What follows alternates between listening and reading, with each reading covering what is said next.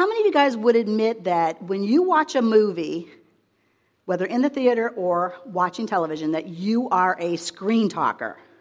You're one of those people that actually thinks or yells out loud, "Don't go in that room. Run! What are you thinking? That was so dumb. Don't go there." You find yourself saying it. Maybe you don't say it out loud. Maybe you just say it in your head. When I watch a movie, a lot of times what I do is I'm one of those people that notices all these really, really dense women that are still trying to run in the 4-inch heels. When the bad guy's coming for them, it's like, kick off those shoes. Did you realize that quick second of kicking them off, you're going to run lots faster than trying to scurry like this? So that's what I do. But, I've been one of those people that actually have had those screen talkers in the movies with me. And if anybody knows me, I'm kind of like particular about my movie experience. I don't really like to be bothered very much. So I've had these people that honestly, there's some guys that I just love, though. I have to admit, I love them when they sit there and they laugh so much, even when it's not that funny. But you find yourself actually laughing and enjoying the movie more because they're laughing and enjoying the movie so much. You're like, what's wrong with me? This is funny, I guess. I should be laughing more. So anyway, what happens in those moments when we do the screen talking is we want to warn somebody, right? We see the danger. We know the bad guy's just around the corner. So we're thinking we want to warn them. We want to there's something inside us that says, warn people of danger. Well, that's one of those things that we definitely have to think about. And also, I was thinking about the fact of this idea of warning people. How many of you guys grew up in a community that had the neighborhood watch signs all over their communities? What it would actually say to people that might want to actually commit a crime, that there's actually people in this neighborhood that are watching out for each other, that we care about our neighbor, that we're going to notice something out of the ordinary and we're going to go and say something to the authorities. Well, there's another program that also you might become familiar with after 9/11, and it was called See Something, Say Something. And what it was a program designed really to help us to fight the war on terrorism. And what it was called to do was that it would actually have these slogans everywhere that they would put up on buses and on buildings, and they would run ads on television that would say, if you see something out of the ordinary, something that looks suspicious, then go say something to the authorities. So I was thinking to myself, that could preach. There's a message in there somewhere. The idea that you see something and that you would say something. Well, when I was thinking about that, I was thinking about how us as really brothers and sisters in Christ are really way more responsible for each other than a lot of times we think about. A lot of times we really don't understand that there's something to be said for caring about your fellow brother and sister in Christ. Now, I would say that this program that they had was very successful over the years. I mean, they say that normal, everyday people were the ones, a lot of times, to be the ones that found a pipe bomb or, were the ones that actually saw a cooker bomb or they actually saw a suspicious thing that could have really devastated their communities. And I was thinking, this is a program that we as churchgoers, people that actually are part of a congregation, part of a group of believers, that we should do ourselves. That we actually should live in a community so much that we notice what's good, what's bad, what's abnormal, what's normal. And that a lot of times when we see something that's happening to our brothers and sisters in Christ, maybe something that they're doing, something that you're seeing, that you also would say something. I think it's a really simple but brilliant strategy when you think about it. And it's really something that all of us should really take heed of and think about. So those of us who go about our normal lives, we come in contact with these people that we would call our brothers and sisters in Christ. And those are those that believe in Jesus Christ like we do, that serve him alongside of us, that maybe we've developed friends with, maybe we're in groups with, or maybe we just go to church with when we talk on a regular basis. And you start to see something. Maybe you start to see something that maybe they're going down the wrong path, or you start to see something that maybe they're allowing in their life that's not so good. And really, it's up to us sometimes to say something. Well, God's word tells us that we are supposed to watch out for our brothers and sisters in Christ, that we're to care for them, especially when they're young in their faith. And I think that so much of us don't understand that. We have new believers that come in. They accept Jesus as their Savior for the first time, and they come into a community like this, and then a lot of times what happens is you start to see little things that start to take place in their lives. And you think, should I say something? Should I say something to them or not? And I think that God would say, yes, if you do it with love. If you do it with love, you can say something. Well, I think that a lot of people don't really take that into account. They don't think about the fact that we could actually be really either helping someone to grow in their faith or really, by not saying anything, derailing their faith. And I think that a lot of times what happens is we think a lot of times, well, we're just being judgmental. Well, if I say something, they're just going to get offended. If I do this, they're just going to have a comeback and they're going to leave the church. Well, I think that God a lot of times really wants us to step out and say something sometimes that we don't say. And a lot of times we have to answer for that. Well, I think that a lot of times when we don't see something or we don't say something, it's because of two things. One is we don't see the dangers that they're actually walking into. Or two, we just literally choose not to say anything despite the fact that we see that they're going the wrong way, despite the fact that you could see them actually falling apart in their faith or going down a trail that's really going to leave them nothing but heartbreak. So either what happens is we have a sight problem or we have a speech problem. And I think if we have a sight problem, we don't see it, then we have to ask ourselves why that is. Why don't we see it? Why is it that we as fellow brothers and sisters in Christ aren't seeing the dangers when other people are walking into it? I think it could actually be because we become accustomed to the world a little too much. I think the world has a lot of influence on us. And a lot of the things it tells us to do and a lot of things that it says it's okay with is actually not okay when it comes to God. And I think that we a lot of times have become so accustomed thinking that we can actually play both sides of the fence, that we can actually dabble in a little of this and still serve God. And we think, well, I do that. Is it really that bad? So why would I say anything to somebody? I don't even notice. It's not that big of a deal. I think a lot of times we've just become way too comfortable in this world that a lot of times we don't even recognize the dangers that our brothers and sisters could actually be walking into. Well, Romans 12:2 says, do not conform to the patterns of this world, but be transformed by the renewing of your mind. Then you'll be able to test and approve what God's will is, his good, pleasing, and perfect will. Well, I think when the Scripture says this, it's actually saying that we need to be transformed. And to have that happen, what we need to do is we actually need to be reading the Bible. Now, if you've been coming here any length of time at all, that's probably in almost every single message that we speak. That we want you to read your Bible. It's super important for you to be doing on a daily basis, even if it's a small amount.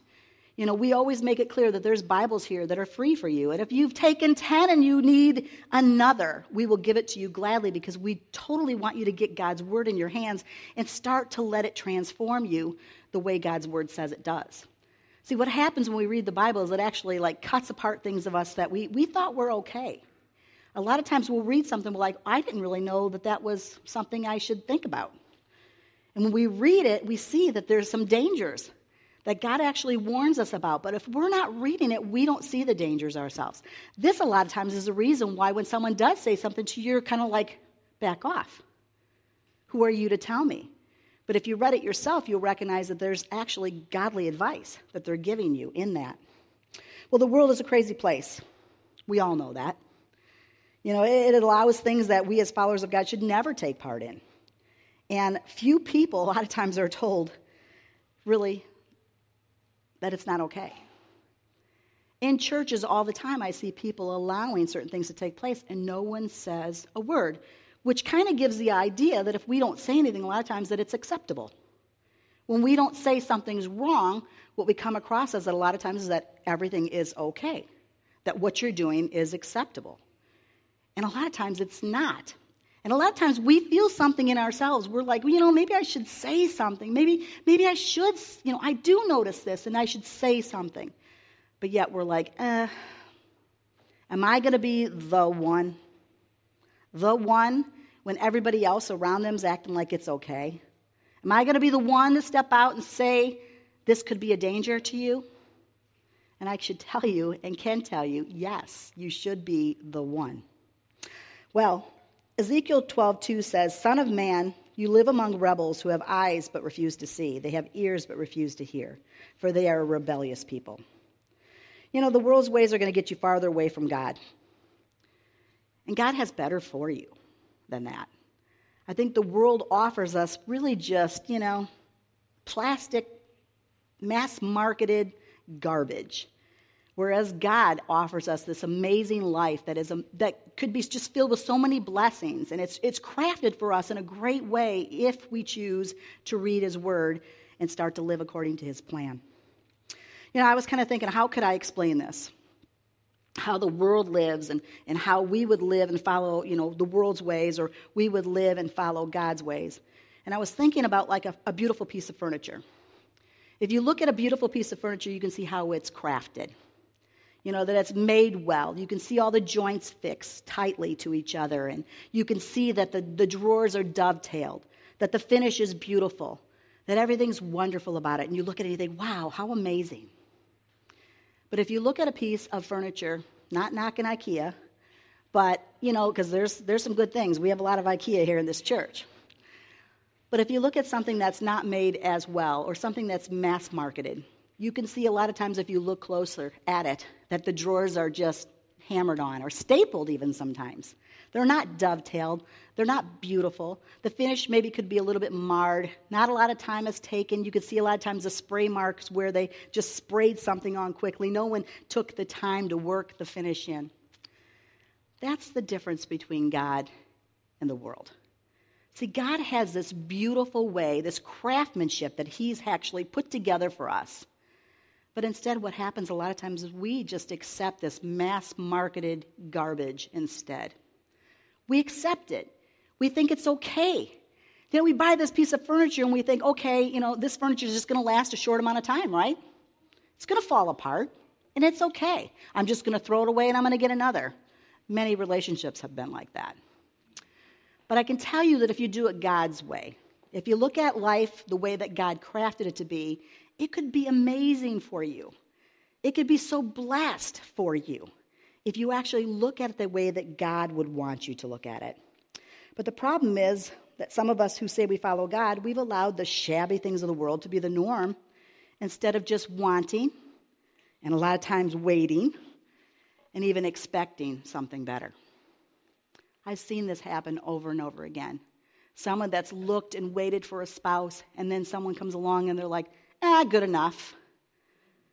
And before long, it's like that dresser out on the curb, another relationship thrown away. Instead of something that could actually be really, really beneficial and great in your life. A lot of you out there sometimes, you think the world's way and you think that crumbs are good enough. That's enough for you. And God says, no, I want you to have the whole enchilada. I want you to have the whole thing. I want you to have so many more blessings. I want you to have life and have it abundantly, not just here on this earth, but also in heaven, that you could have so much more. And I think a lot of times because we have that mindset, you aren't able to see that your fellow brothers and sisters are seeing that crumbs are good enough too. And that's a dangerous place to be. I think some of you aren't reading the Bible and aren't following God's ways, so you yourself aren't seeing the problem with some of the people that you're dating. Sadly, can I say sleeping with, which is totally against God's laws. He makes it pretty clear if you read his word that we're not supposed to be sleeping with someone outside of marriage. Pretty clear, yet Christians are doing it all over and in churches everywhere. Again, accepting crumbs and still expecting God to bless them when God says he doesn't have a part with sin. That's harsh, I know, but it's truth. A lot of times what happens in that too, because of you're living that life, you know what happens?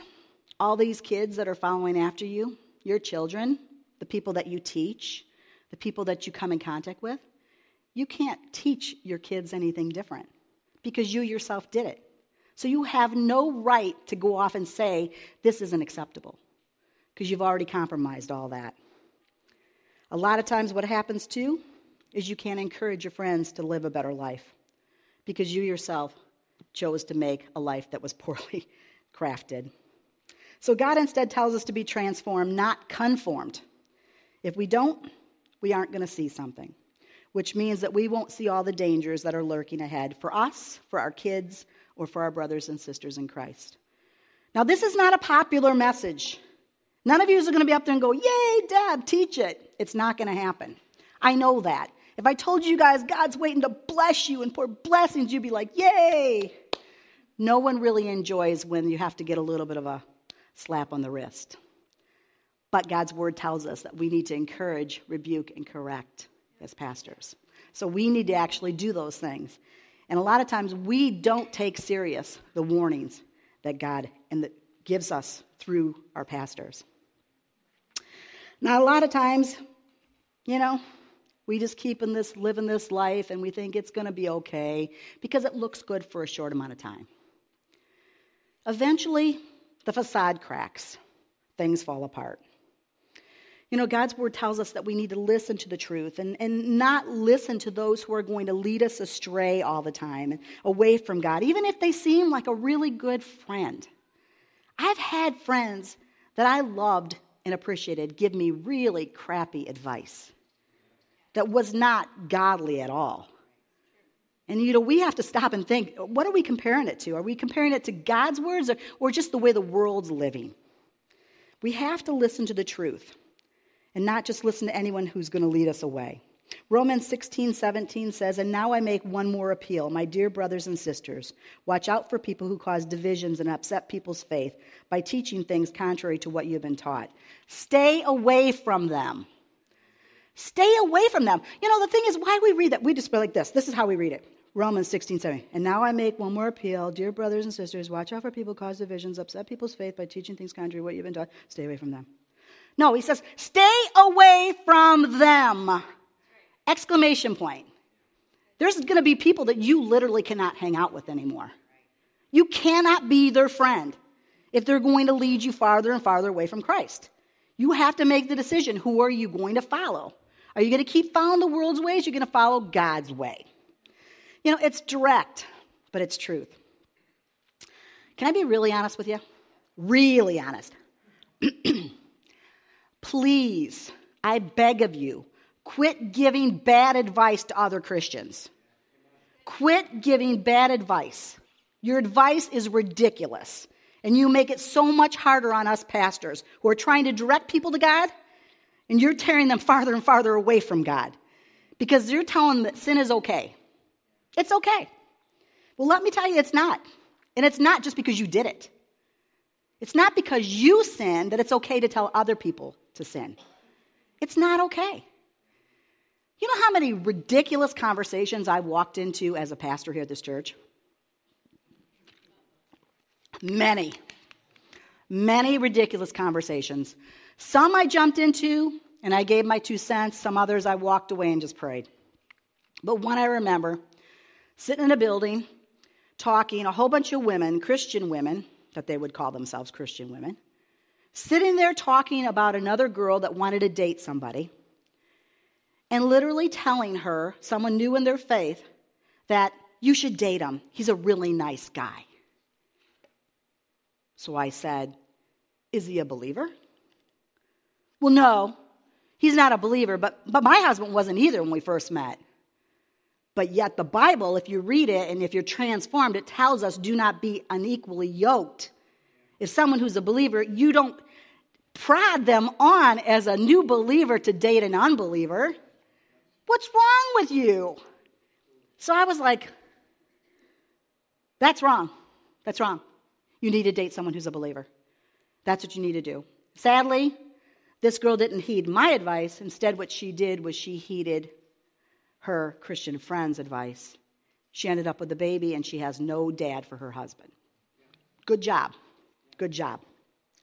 Makes me wonder how many divorces could have been avoided also if it hadn't been for other Christians giving bad advice. One, well, if you're not happy, maybe you should leave. There's nothing in the Bible that says you get to leave just because you're unhappy.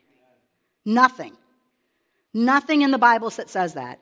There's other reasons why we can get a divorce, but not just because you're unhappy. Another, well, I don't think it's wrong at all for a married person to hang out with single people. Baloney. It's foolish. It is. It's foolish. It's a foolish thing to do. Why don't we learn from somebody that had best practices like Billy Graham, who actually decided he was never going to ride alone in a car with someone of the opposite sex when he was married. He was never going to be alone in a room with them because it was temptation. Why put yourself in that position? Why even put yourself in a position of ever being accused of anything if you hadn't done anything? Dumb advice. How about, I think that having sex with the person that you're engaged to is fine because you're planning on getting married, so it's okay. Wrong. Until you are in that covenant, you are still supposed to treat. This is what's really crazy, guys. Did you realize that unless you're married, you're actually supposed to treat somebody that's of the opposite sex as a brother or a sister? You going to be making out with your brother or your sister? Think not, unless you're living somewhere else. Guys, it's serious stuff, though. Why are we as Christians constantly giving bad advice to these other Christians? You know, it sounds harsh, but let me tell you, Jesus was harsh. Jesus was harsh over and over again. He told it like it is, and he didn't worry about whether or not he offended anyone, especially those people who were leading other people astray. Matthew 15:12-14 says, Then the disciples came to him and asked, Do you realize that you offended the Pharisees by what you just said? And Jesus replied, Every plant not planted by my heavenly Father will be uprooted. So ignore them. They are blind guides leading the blind. And if one blind person guides another, they'll both fall into the ditch. Sometimes I think we have to admit that we could be blind guides. Blind guides giving bad advice, which is going to lead us and others right in the ditch. So I think what Jesus is saying is that someone who isn't able to see something that's actually going to cause them to go farther away from them, then they have to be blind to the truth. Now, if the problem is not seeing something and it's saying something, I'm going to tell you a little story.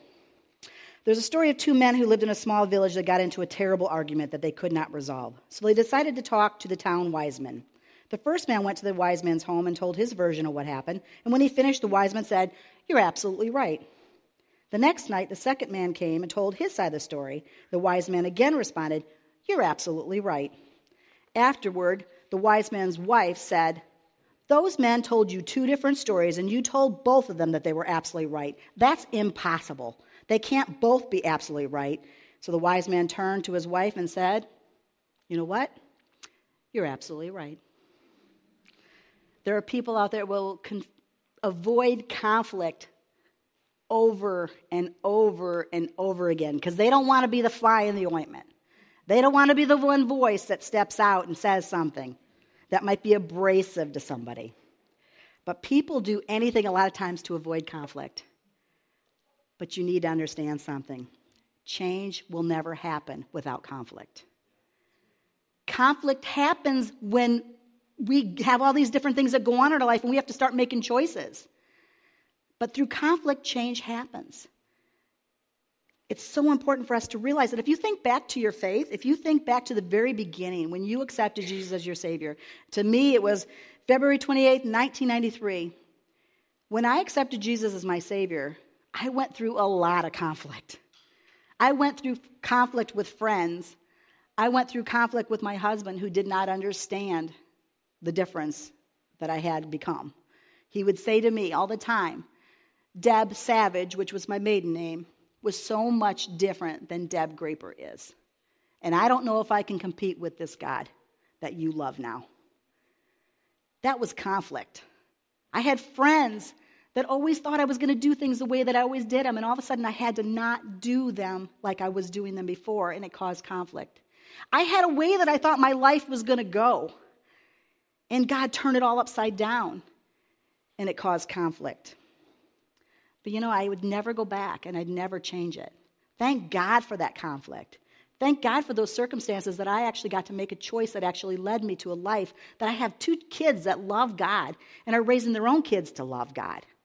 And a husband that 7 years later came to know Christ and is serving in kids' church today.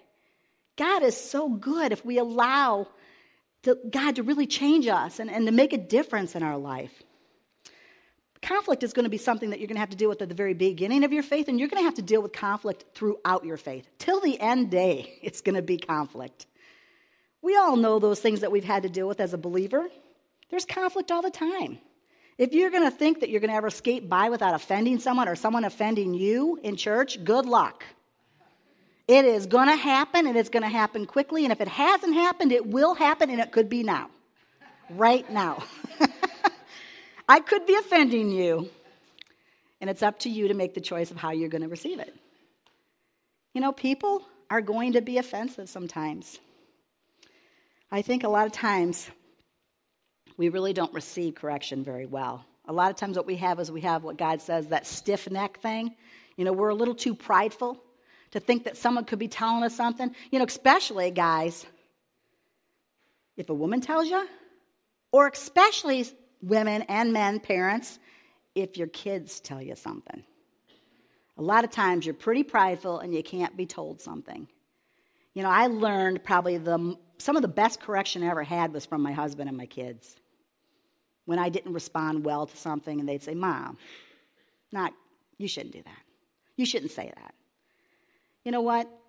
There's times we could walk away and become offended, or we can actually learn and grow and be challenged to become better people than what we were. But it's up to us how we're going to decide to handle when we have somebody come up and see that they saw something in our lives and then they say something. How are we going to handle it? Are you going to get offended or are you going to accept it? I think if you would see a fellow brother or sister in Christ dart out into the road and you see a semi coming at them and you were to run out there really fast and you push them out of the way, you would be called a hero. And everybody would be like, wow, that's awesome. Good job. You saved someone's life. Unfortunately, I think what happens a lot of times if we say something to someone who's following after God, they would just call us a busybody. Well, you're nosy. Who are you to say what you said to me instead? And I think in those experiences, what we have to do is really accept the fact that God will actually be calling you the hero.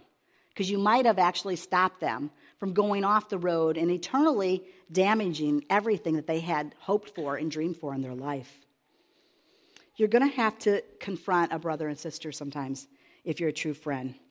Proverbs 27:6 says, wounds from a sincere friend are better than many kisses from an enemy. So true. So true.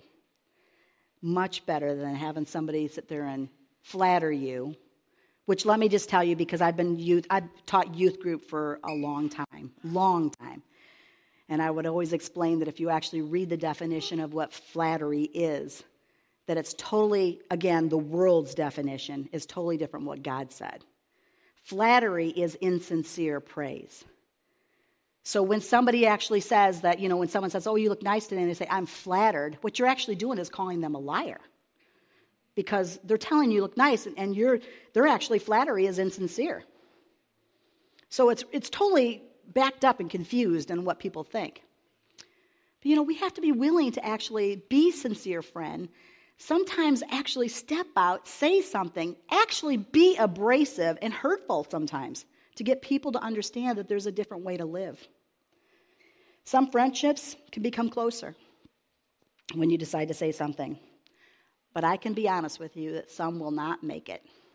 Some will not make it. And there are the ones that I'm still heartbroken over that it didn't work out.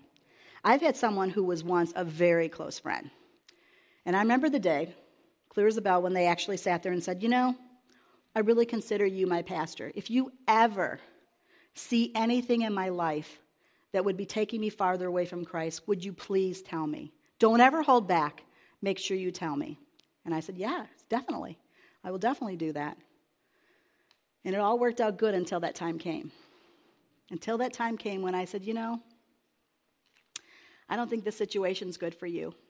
I could see problems ahead. I could see this relationship not being good for you. I really don't think this is going to work. And you know what? Everything fell apart. Our relationship has never been the same. Our friendship has never gone back to the way it was before.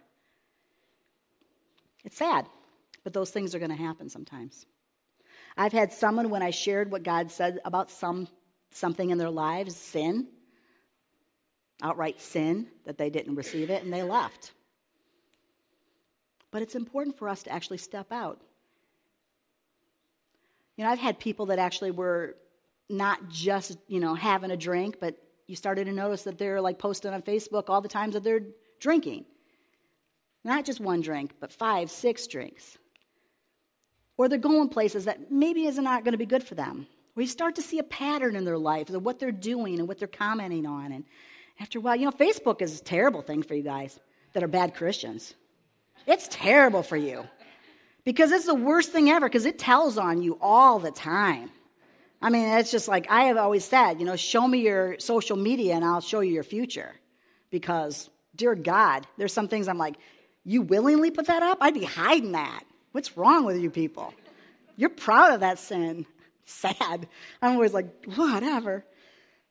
But the thing is, you're going to have to say something to somebody sometimes. You're going to have to be willing to be the one voice that says something. I've also had friendships where actually I've said something to someone. They heeded the warning. They cared enough to understand that I loved them. That's why I spoke that to them. And our friendship only grew. One that I actually received a message from this morning. I remember clear as a bell. A girl that actually helped us plant the church, Gina. She started to date this guy, who she is now married to.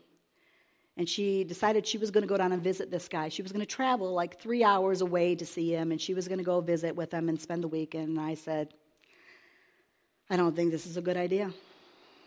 I don't think this is a good idea. I don't think you know him well enough.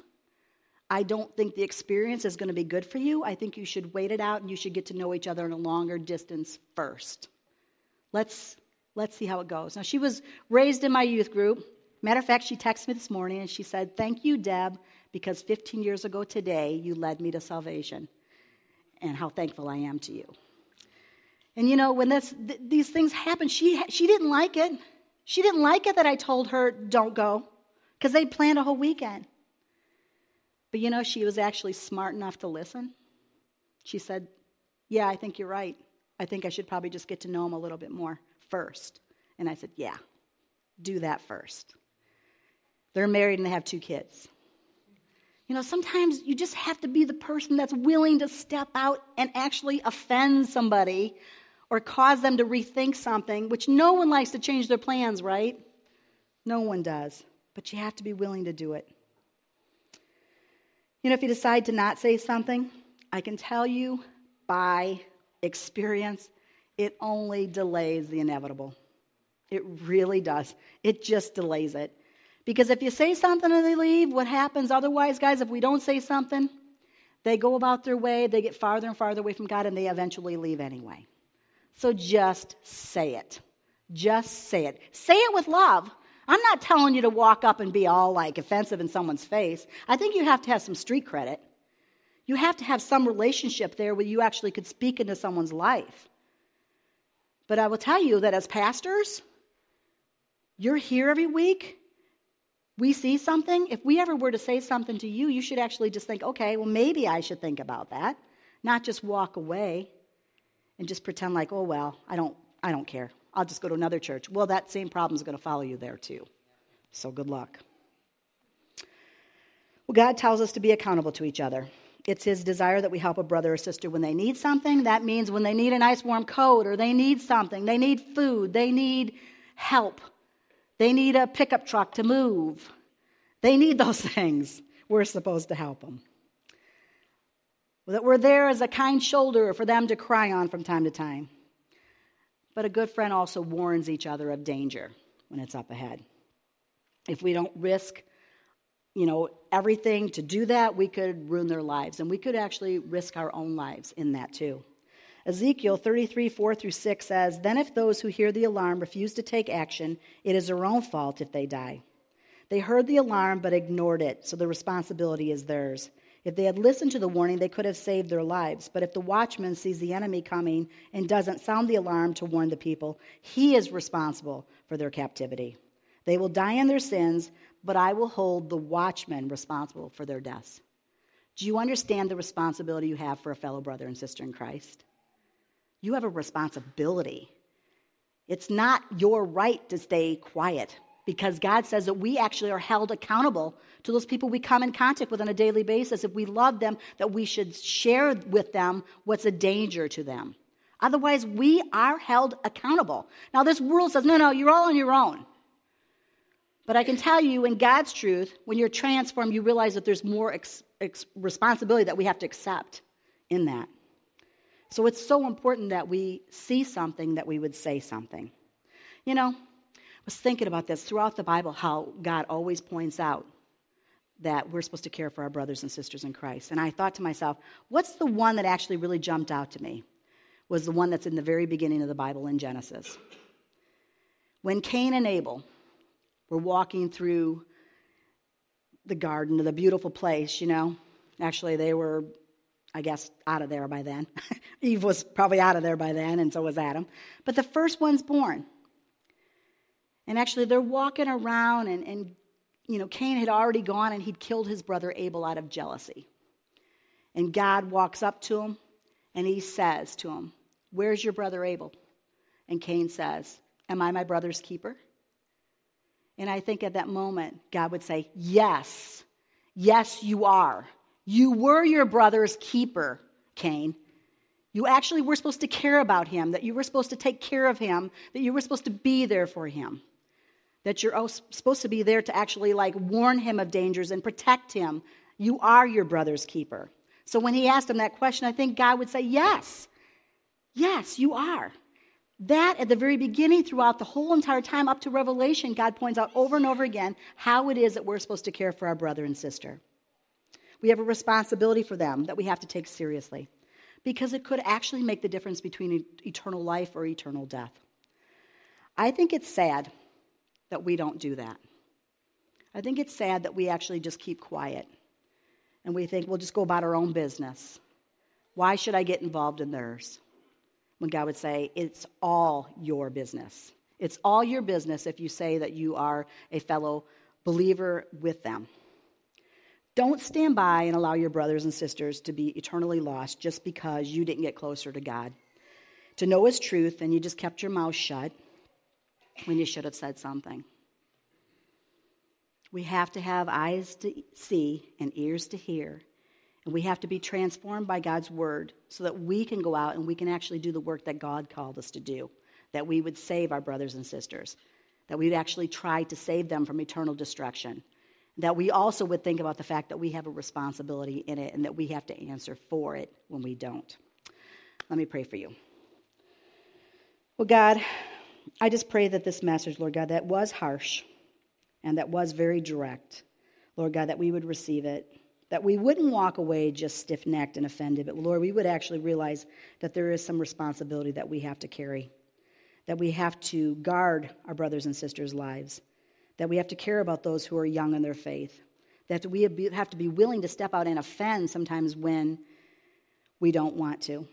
Lord, I just pray for each person that's here today, Lord God, if they're struggling with that, if they've seen something and they've not said something, that they would step out and they would do so. Lord, I pray that if all this message just sounds like a bunch of hooey and it doesn't make any sense, that they would actually go back and start reading God's word, your word, Lord, so that they would actually be transformed, so that they could start to see. Lord, we thank you for all the things that you do for us. We thank you for saving us and for saving our friends and our family. And Lord, we ask all this in Jesus' name. Amen.